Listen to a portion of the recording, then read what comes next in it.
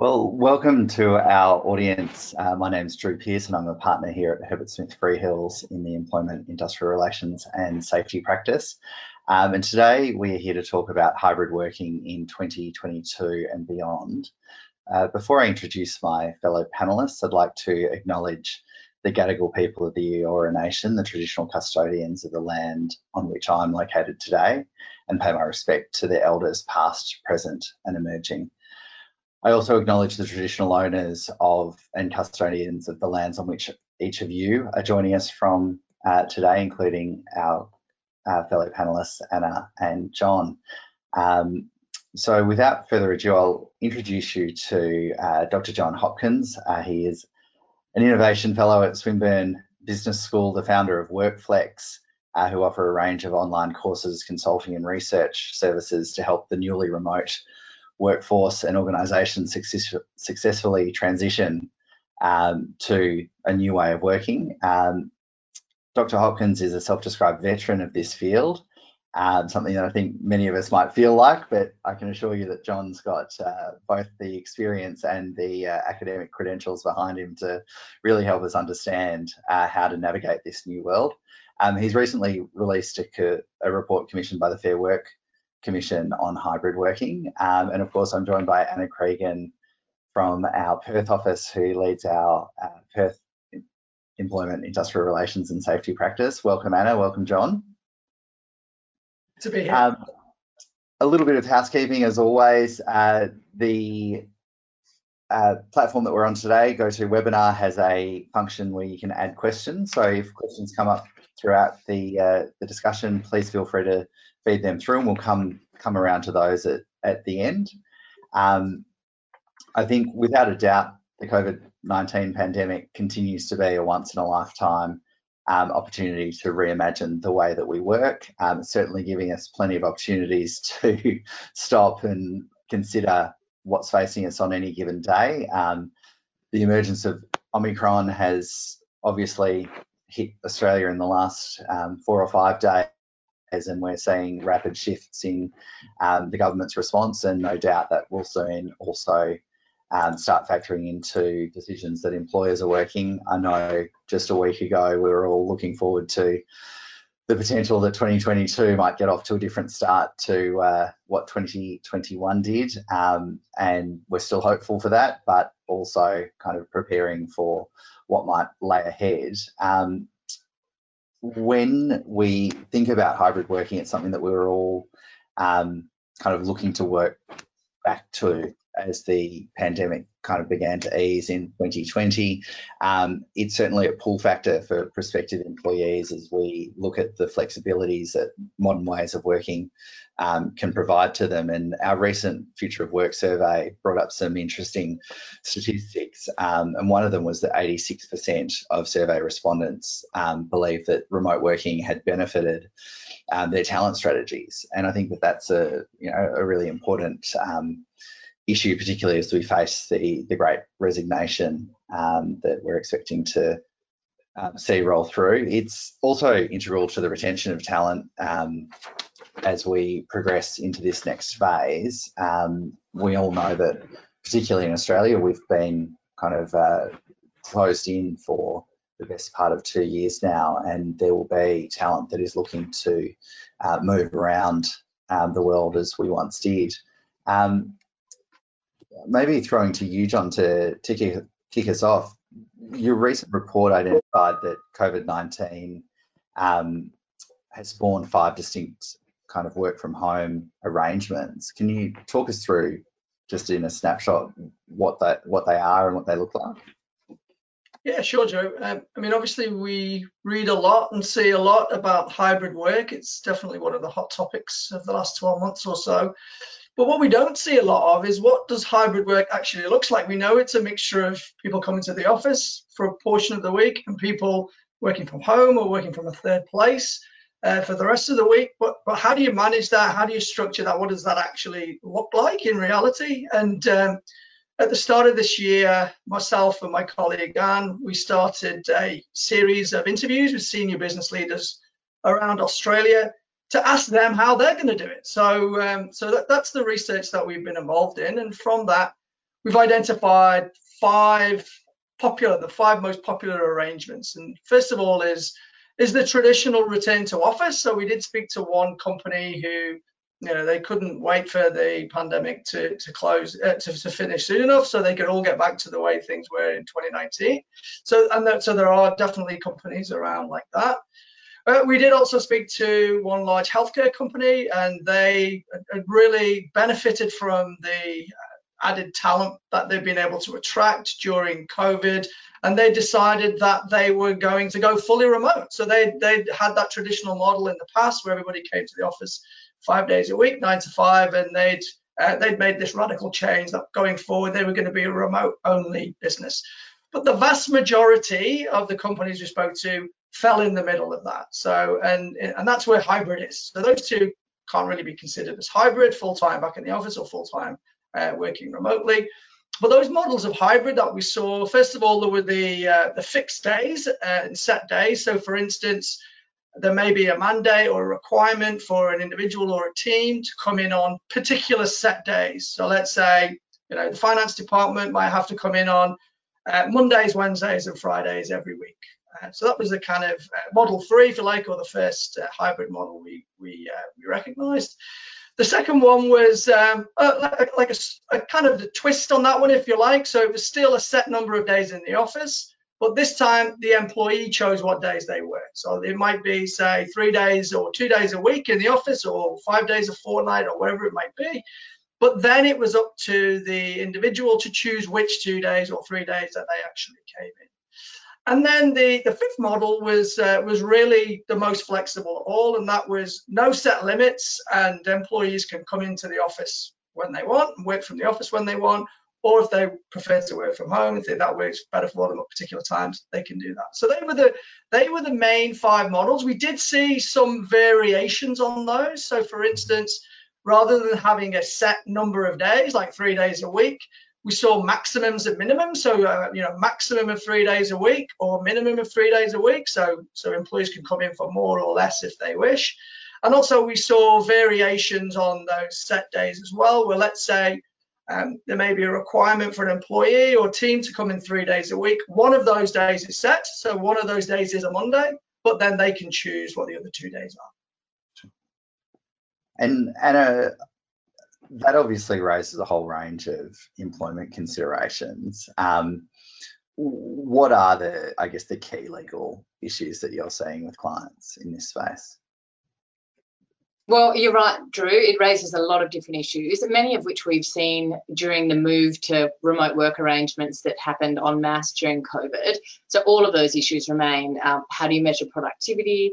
How do you supervise people? How do you ensure that people are working a set number of hours, or how do you manage their working hours and ensure their safety? How do you monitor and manage their mental health and well-being? How do you make sure people are happy and connected? In a more granular way, if people are doing a hybrid of work in the office and work elsewhere, does that trigger a variety in the entitlements that they have, or a variety of entitlements? And how do you track those, particularly if when they're working remotely, they're working somewhere outside the jurisdiction or elsewhere than in the jurisdiction that they are in? We've encountered a number of different issues involving, for example, some people working in different jurisdictions for a company in another state or territory, where they might have different entitlements to things like long service leave, and all of that needs to be contended with. But all of these things remain new, and it's clear aren't going away in the context of a return to work, which has seen these hybrid models continuing. Yeah, and I think one of the things I've noticed is there are so many specific entitlements or obligations that arise out of the different states and territories in Australia. We haven't really seen the issues like long service leave, workers' compensation, insurance and the like coming through in the way that you'll read in the papers about organisations looking at tax arrangements for employees to work in different countries, but it's very much still an issue within this federation of states that we have in Australia. John, maybe coming back to you, one of the issues we found coming through our Future of Work report was this growing sense that the ability to work remotely in a hybrid version or kind of fully remotely is kind of beginning to emerge into something that employees see as a right as opposed to kind of a benefit. Is that something that you've seen in your research? Oh yeah, look, for sure. There's definitely a gap between employee expectation and what employers are willing to give. And just on the back of what Anna said, she listed a whole lot of constraints or challenges. The one thing I would say is these aren't new. So these have been around as long as I've been researching this field. It's just that while that more and more people are doing it, it's become more and more of a talking point. So look, these challenges have always been there. But look, I think in terms of recruiting across borders and stuff like that is always going to be a challenge. And when you talk about pensions and you talk about all kinds of different conditions that people in different countries might have, that is nothing new. So that has definitely been a talking point for a long time. Well, look, just in terms of in terms of it becoming an expectation, what I think is what workplace flexibility has changed dramatically in the last 2 years. So, our own research has shown that only around 20% of knowledge workers actually really had any real type of flexibility that allowed them to work from home on a consistent basis anyway. So for the vast majority of knowledge workers, workplace flexibility was nothing more than the ability to come in a little bit late if you had a doctor's appointment or you had to take one of the kids to the dentist or something like that. Despite what policies might have said, in practice, there was very, very little flexibility. So what happened was people had to start working from home due to a pandemic. It wasn't a strategic decision. It happened, okay? It was a business continuity decision. It was all that could do. And the vast majority of people didn't have any training in this. They probably didn't have the right equipment. But they've been doing it for 18 months now. So what's happened is we form habits and routines in a lot shorter period than that. 6 to 12 weeks is we kind of, we can shake a habit or gain a new habit. So people are very much kind of set in this way. So they don't want to kind of give it up. So look, I think there's definitely resistance. But look, I would say from our own research, there's also definitely a real willingness or want to return to the office from the majority of people as well. They just don't want to go back for 40 hours a week. Yeah. And Anna, in the context of people's roles, and as John pointed out, I think when most of us headed home, certainly in Sydney and Melbourne, it was kind of an overnight decision. Everybody was doing it. And so everyone was working remotely. There is this tension with, the majority of people do seem to want to be back in the office at some stage, but there are some that don't want to. How do you think the kind of definition of a person's role plays into this from a legal perspective? Well, that's a big part of it, obviously. Employees, as a starting point, don't have a general right to work from home. There's no recognition of that in law. It's really to the employer to define what a role is, to define what the requirements of the role is, and to be clear with employees from the outset about what's required of them. That might include, if they consider it to be the case, that the role is one that needs to be performed from an office or from a workshop or some other workplace, and the employers have all the usual contractual tools that they have always had at their disposal to confirm that, the employment contract, policies, directions that can be issued. Obviously, if they've already issued a direction or a statement or a contractual term telling people they can work from home in a policy or otherwise, then there might be some work in unwinding that. But that's the starting point. There's no general right to work from home, and defining clearly a role and what's required of it is a very important part of clarifying to employees what's expected of them. I think, though, you're right that is the starting point. The secondary point, which most employers have moved on to now, is putting aside your contractual rights and your ability to define your role. What do you need to do in this job market, in this war for talent, to attract people? And as John said, a huge part of attracting people at the moment, at least, is allowing some flexibility in the way that people work. So it does seem to us that most employers are considering how they can offer that and how they can best allow for that in their businesses to make sure that they're attracting and retaining the human capital that they need to work well in this environment that we're in. John, that's probably a good time to bring up the Great Resignation. And what are you seeing that employers can be pulling from, this experience that we've had over the last 18 months of working remotely and kind of the various ramp up and ramp downs of lockdowns and the learnings from that kind of hybrid model that could be really used as a pull factor to get talent into the organisation as opposed to losing it? Yeah, look, I think the Great Resignation is a fascinating topic, and I think there's a lot of reasons behind it. And I'm not sure necessarily hybrid working is a solution or would stop people, running away and living in the desert for a few months or whatever it is that they want to do. But what I would say is I'd say workplace flexibility more generally makes an employer more attractive. It's something we always wanted before COVID anyway, but only the minority of us actually got it. Then all of a sudden we've tasted this kind of work from home lifestyle, which was not really flexible. We didn't have any choice about it. We had to do it, and we were in the middle of a pandemic, so we couldn't even go out and sit in a cafe and have a breakfast or anything like that. But at the same time, a lot of people have obviously recognised that they can do a large chunk of their job from outside the office anyway. So there's become a realisation of that. But I think some examples that I can give you of which I think have worked for people that I know is sometimes I don't know how long the Great Resignation is going to last. Is it going to be a long-term thing? I would imagine at some stage people are going to have to get back into some sort of employment and start earning again. But I would say being a flexible employer, being maybe even allowing people to have a couple of months paid absence or unpaid absence or whatever it is, or paid leave.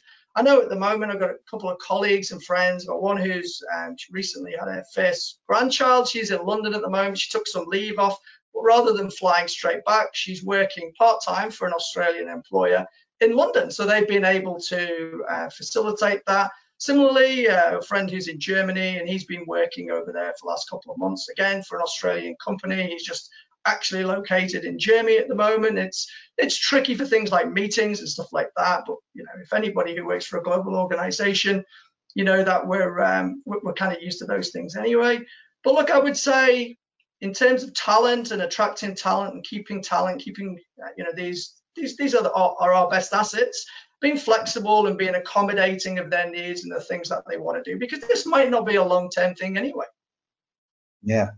And interesting that you raise people working in other countries, John. One of the Fair Work Act, which applies to most employees in the country, has extraterritorial jurisdiction. So to an extent, the basic safety nets and things stay the same. But Anna, one issue that I always think about when you're going into these flexible arrangements with the best of intentions, and usually with a really good employee that everyone's aligned, but things can go bad. And one thing that happens after employees decide to move on is restraints and trying to enforce those to protect the business. What kind of issues do you see arising in that space?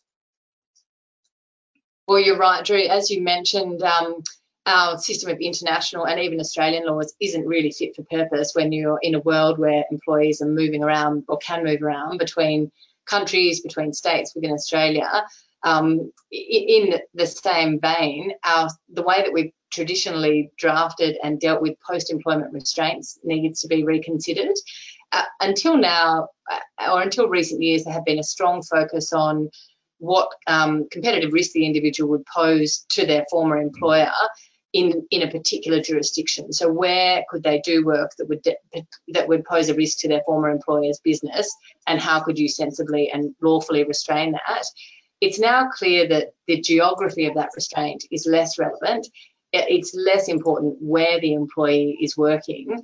What is important is what they're doing, what clients or customers of the business they have contact with, the kind of work they're doing, whether it is truly competitive. And we're seeing our non-compete restraints less closely linked to geography and much more closely linked to the actual work the individual is doing and the competitive risk that they pose. So it is definitely the case that some rethinking of post-employment restraints is required, particularly if you're talking about executives or people in roles that do pose a particular competitive risk to employers if they do move on. Yeah. And interestingly, comments just popped up, and it was something that I wanted to cover with John. One of the statistics we've seen is that Australians are working on average an extra hour and a half per week in unpaid overtime. And obviously, I think peak pandemic, when we were locked down and at home, there was a real blurring of the lines between work and non-work. How do you think work-life balance, and I struggle using that term, but how do you think that kind of equilibrium of the working life and the non-working life comes into play here? Oh yeah, look, first I have to agree with what Anna just said and about the fit for purpose and in terms of policy. And I think what happened was, I think maybe even one of the barriers to workplace flexibility before was this policy making the correct arrangements to facilitate it. It's not easy, but of course what happened when the pandemic came along, people had to go. And a lot of organizations we spoke to, they didn't even have a policy for working from home, but people had to do it from a business continuity perspective. So it's almost like policy has to catch up with practices. The horse has already bolted, so let's try and do what we can to make what we're already doing legal, because it's important. So yeah, look, I think it's important to do that. And yeah, look, I did see that article about the 1.5 hours extra unpaid work per person. The only thing that really surprised me about that was I thought that was a really low number. I thought it would have been a lot higher than that. And I would say there's been a real pendulum swing towards the employer for many years. I think technology is a big part of that. And I was asked about this not too long ago as part of another interview. And I would say I could almost pinpoint the moment that it happened for me personally. And I think it was about 2009. It was the first time I got my first iPhone. Okay, so Steve Jobs was to blame as far as I'm concerned, because up to that point, I had to go and get my laptop and plug it in and open it up before work would communicate with me. Okay. Yeah. But then as soon as I got my first iPhone and and I was starting to receive emails, it was almost like you didn't have that hard stop on a Friday at 5 o'clock anymore. It started eating into the evening, it started eating into the weekends, and it started eating into holidays. So, and for many of us on a vast scale. So I would say that long before the pandemic, there was already this pendulum swing towards an expectation of this being extra work that we do, which is unpaid. Now, of course, what happened during the pandemic, we started working from home, and similar to what I said before, most people had no experience of doing this before, and it's not easy. And especially when you've maybe got homeschooling, your partner's at home, or your flatmates, or whoever, you're in this crowded space with lots of other pressures and lots of other challenges. And of course, what was happening is we were saving this time from not commuting, but then people were just working those extra hours and not investing it in themselves. So from a work-life balance, it's very important to establish structure when working from home. So have hard start times, have hard finish times, and stick with them. Set an alarm, wherever it might be. Your Outlook calendar will be your best friend. Also, schedule breaks in there. It's very important. Even quick 5-minute micro break for a shakeout and looking away from the screen for 5 minutes. These things are super important. And even rituals in terms of, now that our commute has gone, we don't have that mental kind of shift from we're leaving the house, we're closing the door behind, right, we're switched on for work. You can still mimic those and maybe do that but go for a coffee. So you leave the house, go out, buy a coffee. When you come back, you put the key in the same door, but this time it's work time. Just those little rituals, even getting dressed for work and stuff like that can work as well. Look, I'd say in terms of unpaid hours, that was a thing long before COVID, and I think, like for many things, it's just been a huge catalyst for it. And I think, Adam, one of the things we've seen over the last couple of years is a very active regulator in the form of the Fair Work Ombudsman, looking at payroll compliance issues. We've seen wage theft laws pass through a number of the states now. What kind of options do employers have in this space, particularly with employees that are covered by awards where there are record-keeping obligations and the like? Well, yeah, it can present a conundrum, this concept of hybrid working, when you do have employees who are award covered.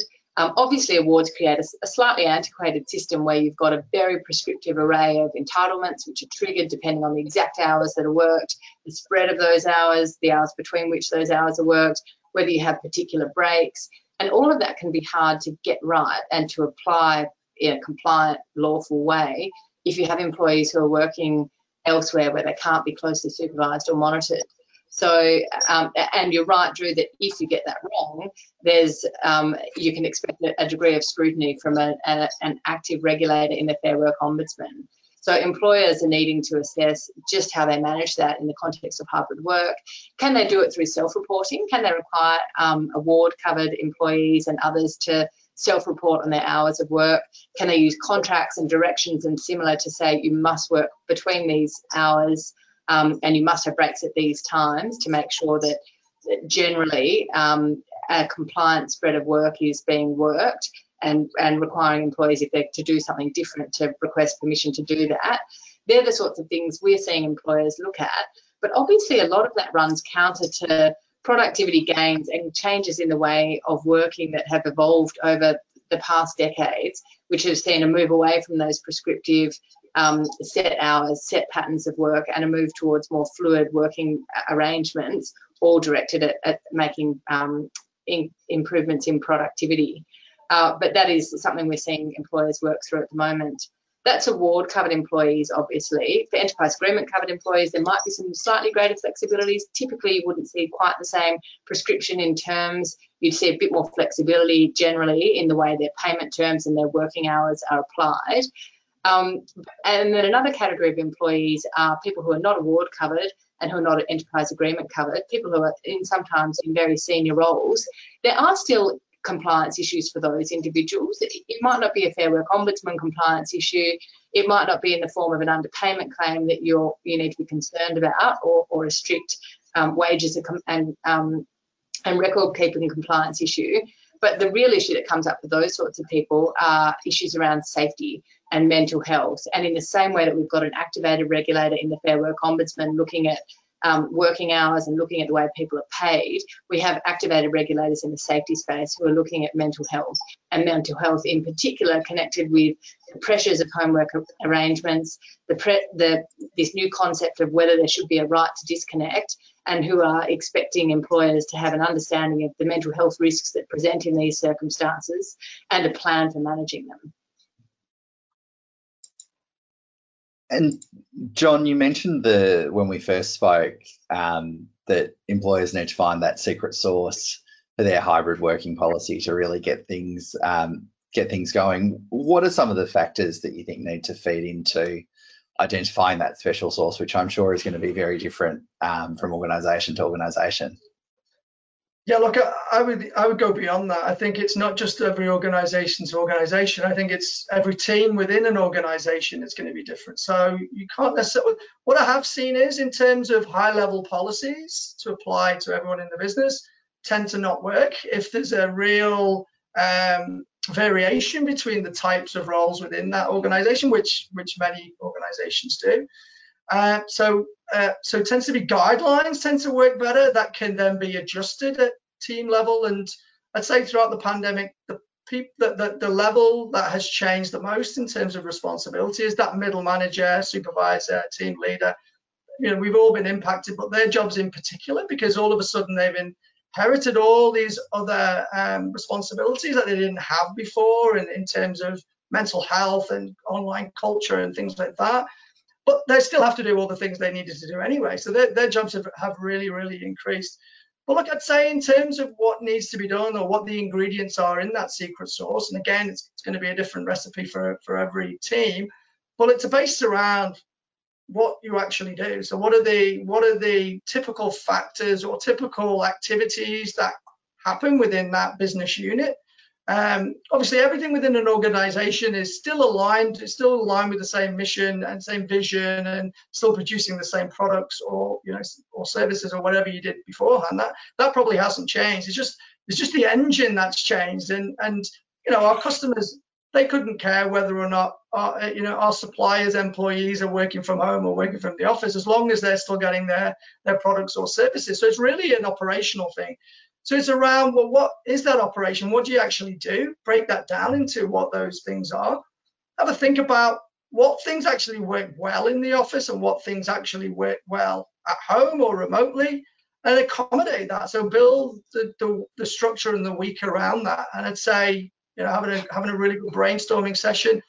Obviously, involving the employees, they're the most important component in that, because they've been living it over the last 18 months. So having their input and what their new requirements are. We've spoken how much things have changed, and expectations probably are higher. That pendulum I spoke about before has definitely swung hard and fast towards the employee. So they're probably going to have more choice than they had before. So yeah, so definitely involving all that. And I would say that probably the most important thing is, don't necessarily think that you're going to perfect it first time. So map it out, try it out, pilot it, reflect, look what worked, what didn't work, and then try and improve on that. And I quite often say to my students, there's only so much you can learn about how to swim from a textbook. At some stage, you've got to kind of jump in the pool and wave your arms and legs around. And it's a bit like that with hybrid. You could probably plan it for 6 months and not get it any better than if you planned it for 2 weeks and jumped in and tried it out. Yeah. And we've had a question come through about the Great Resignation, and really a query around is kind of workplace flexibility creating a bit of a divide between kind of knowledge employees and frontline workers, people who need to physically be in a particular location to perform their role, or is the Great Resignation something that hits everyone? Yeah, look, I'm happy to take that question. I've been involved in a large project with a large state transport authority, and that was certainly one of the something that we thought, one of the concerns we had, something that we thought might happen. We also spoke with a mining company, and in those particular instances, what we heard was we never saw each other anyway. So, so if you're working for a mining company and you have an operations job and you're working down the mine, or if you're working for a transport authority and you're driving a train, those people never saw the people in the office anyway. They probably never see them throughout their whole career. So in those particular occupations, no, it wasn't a problem. But where we did see it was a problem was actually in a large distribution center, where the vast majority of staff were operations, frontline staff, and they were working in the warehouse, and they were picking and packing and driving forklifts and things like that. And they had a small group of staff who were based in that office. And that became a bit of a point of tension, was that, these guys are getting all this extra flexibility. And of course, what happened is that for the staff, who were the vast minority, maybe 10% of the overall workforce, their flexibility was reined in as a result of it. Mm. And I guess that raises, one of the things that employers have been dealing with throughout the pandemic is different regimes applying to different employees, and the need to kind of achieve some form of consistency whilst you can have, a public health order emerge, overnight, or be announced and then you don't get details for a number of weeks. What do you think the key learnings are for employers that we can take from the pandemic phase into the next? I think what we're seeing is employers benefiting from keeping it simple wherever they can, keeping it simple, keeping it consistent. That might mean in some cases you have to accept a degree of risk for some employees. Often there are, under whatever your approach is on things like workplace vaccinations or working from home, you might have a multitude of different issues that present depending on whether someone's subject to a government direction, whether someone has a particular protected characteristic that might present a discrimination risk. Those issues will always be there as a matter of employment law. It is inherently complex and varied. And I think what we're seeing employers do successfully is to adopt where they can, a simple approach, to apply it consistently, in some cases to provide for deviation, but to make it clear, simple, to be clear with employees and open with employees about the reasons they're doing things, and to use that as a platform to take the organisation forward. And John, probably another question for you that's come through from the audience is, what does the research say about the holistic benefits of flexible working arrangements or hybrid working arrangements, across work productivity on the one hand, but also the health benefits and other kind of benefits for employees as well? Yeah, look, there's definitely a lot of positives that have come out of the research, certainly in terms of having that flexibility to work, do your work at a time and to a certain extent a place that suits your lifestyle better. So that may enable you to, well, first of all, skipping a couple of commutes a week if you're working hybrid. There's financial savings there for sure, but also time savings. May enable you to spend more time and do school drop-offs and pickups and spend more time with your family. That's obviously going to be good for your mental health as well.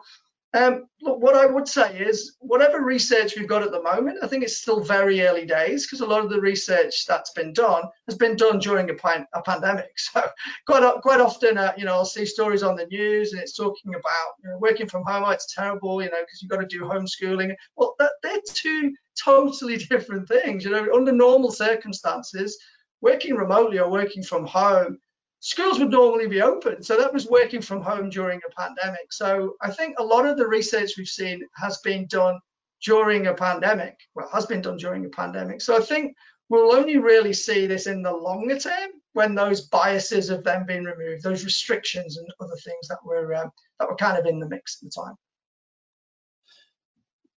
And just picking up on that point again, with the complexity of juggling the different duties that people have, and particularly I think this is an area where the law really needs to catch up with this new kind of normal of people working particular hours. And Anna mentioned earlier the issue with award-based employees, and there will be specific requirements under the awards around the hours during which work can be performed at ordinary time versus overtime, or where there's penalties and those types of things.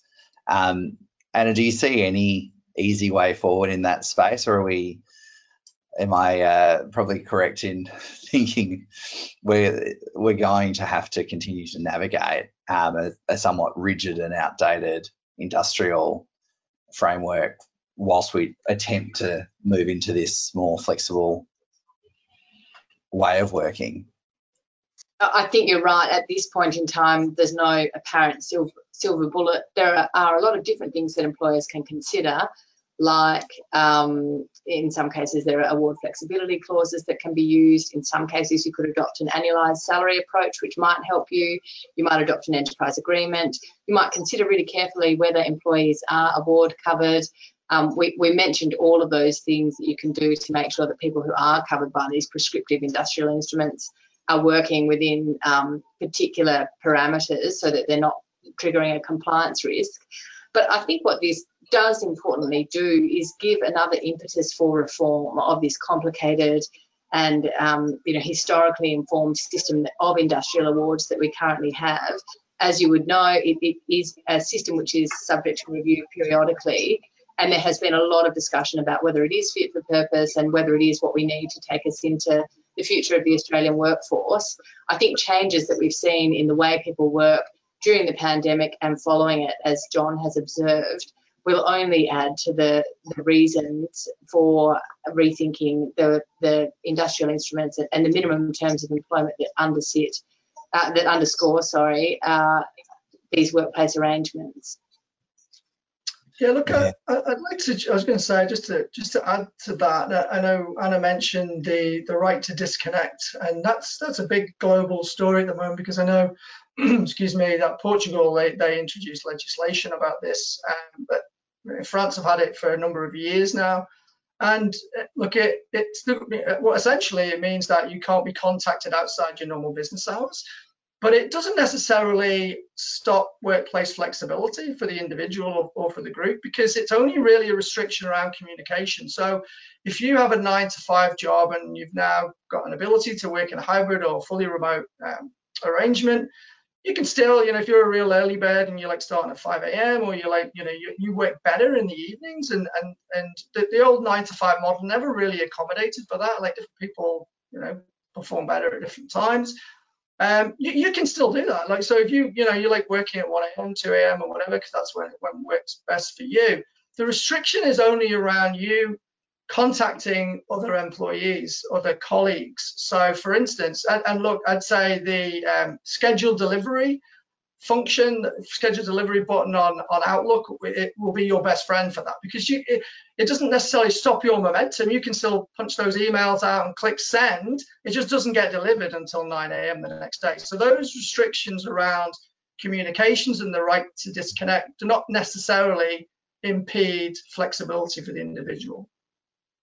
I think that's a really important point, John, is a lot of this is, you take a holistic view and say we're going to embrace flexibility, and that will involve people working in different ways that best suit the organisation and the employees. But then it's the interaction with, your co-workers, clients, suppliers, etc., that is probably the area where we're going to see the greatest amount of change, and technology undoubtedly has to be our friend in that space. So, John, you work with leaders when they are kind of shifting into a hybrid world, or shaking things up. Is there anything that always surprises you that people get wrong? Well, first of all, I would say I don't think we fully know what right or wrong is yet. We haven't had that here in Australia. So when we started our research back in kind of beginning of February this year, we were leading the world in this. This was, we were out of lockdown. We were kind of back in the office to a certain extent, and a lot of our restrictions have been removed. Whereas the US and Europe and other parts of the world, they were in winter, hard lockdowns, and they were looking to us. And then, of course, the Delta variant came along, and it was almost like role reversal. We were at the back of the pack because of the slow rollout of the vaccine. But look, so I don't think, particularly here in Australia, we've not really had that period where, hey, we're going to do it this way, and had time to do it and see what was right and what was wrong. And like I said before, there is definitely not one solution for this. It really has to be a best fit for your organization.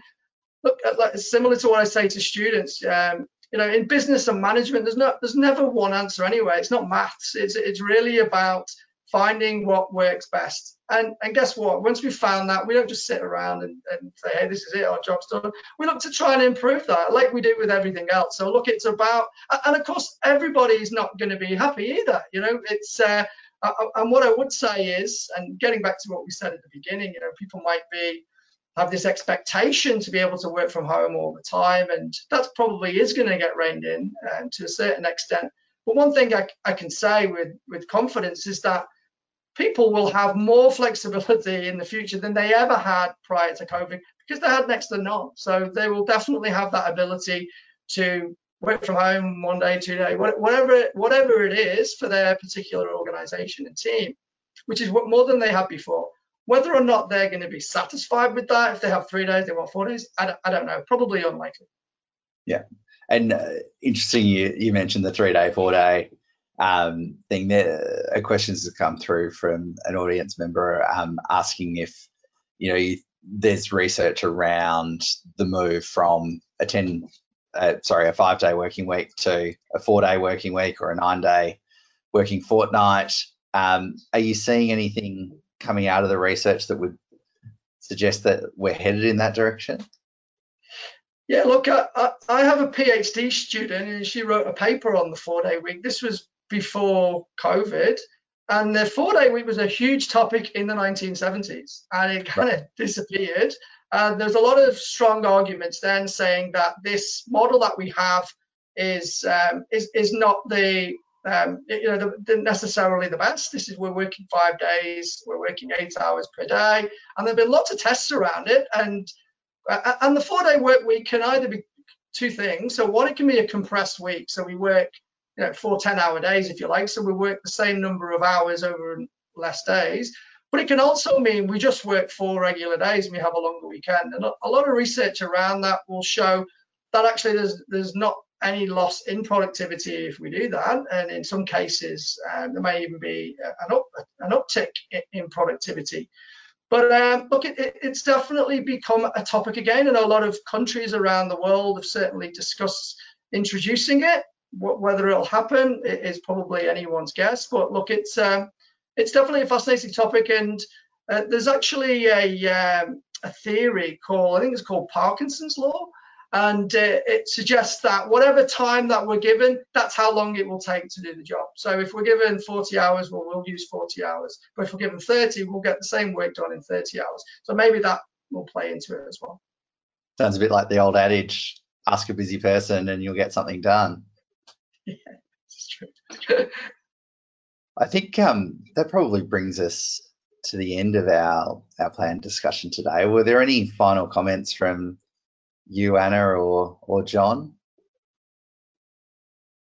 I would just add, Drew, we have obviously focused on a lot of the issues that come up here, necessarily a lot of the complications and the concerns that these arrangements present. But as John has noted, I think a lot of our clients are seeing this as a big opportunity. This is a big opportunity to change the way we work and to create more productive, happier, healthy workplaces into the future. So it's an exciting thing to observe and be a part of.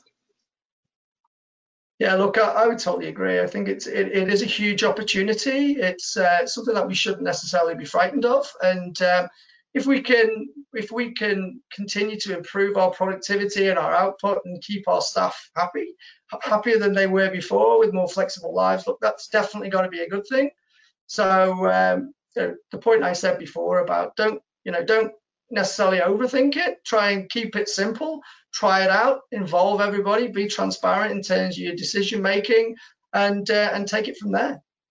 Yeah, and thanks so much for joining us today, John and Anna. I think a couple of the key takeaways that I've taken from this discussion is you really have to take a holistic view of all of this. We're in a period of massive change, and that presents challenges but also opportunities. And if you focus on the big picture and then drill down into how it works for individual teams, that's certainly going to put you in the best position as an organisation that you can possibly be in. And then rounding it out and communicating and engaging with your employees so that you're both meeting business objectives and talent attraction and retention, that's going to be the key driver towards becoming an employer of choice in this new world. And I think as with any kind of change, being happy to try and potentially fail fast, move on and reassess, because this is an ongoing continuum that we're going to have various factors, whether it's COVID-19 related or technology or who knows what else is around the corner. But the ability to adapt and change is something that, people have developed a lot of skills in recent times, and that will certainly continue to best position individuals and organisations going forward. So thanks so much for joining us today, John and Anna. Always great to chat with you. So thanks very much to our audience. We will be back with another webinar in the not too distant future. In the meantime, stay safe. Thank you. Thanks, Drew.